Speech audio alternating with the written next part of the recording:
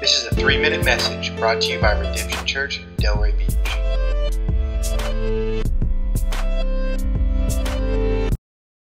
Hi, my name is Cameron Barber. I'm the pastor here at Calvary South Sound. We're up at Lakewood, Washington, and we wanted to share with you Proverbs 6:6. It says, "Go to the ant, you sluggard. Learn from their ways and becomes wise.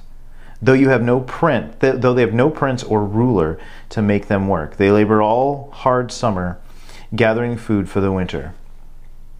I think so much of our time is spent worrying about our daily grind, worrying about how we're going to get to work, all the things that are going on at work. Everything going on in our lives revolves around this one thing: work. Our careers, everything going on. We take so much time to stress about everything.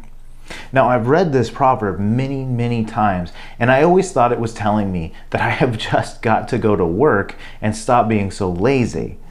But over time, I started to look and to see what the ants actually did. Because when Solomon says, "Go to the ant, you sluggard, learn from their ways and becomes wise," he's actually talking about a very specific kind of ant.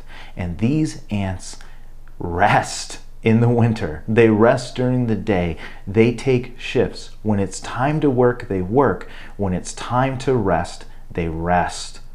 And I think we as people, as sinful humans, make idols out of everything, and we do so out of work.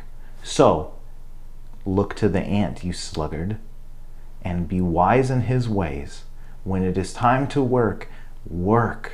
But when it's time to rest, rest. Because God blesses in times of work and in times of rest. Because we have got to get it through our heads that He's God and He's in control, and that we are absolutely not.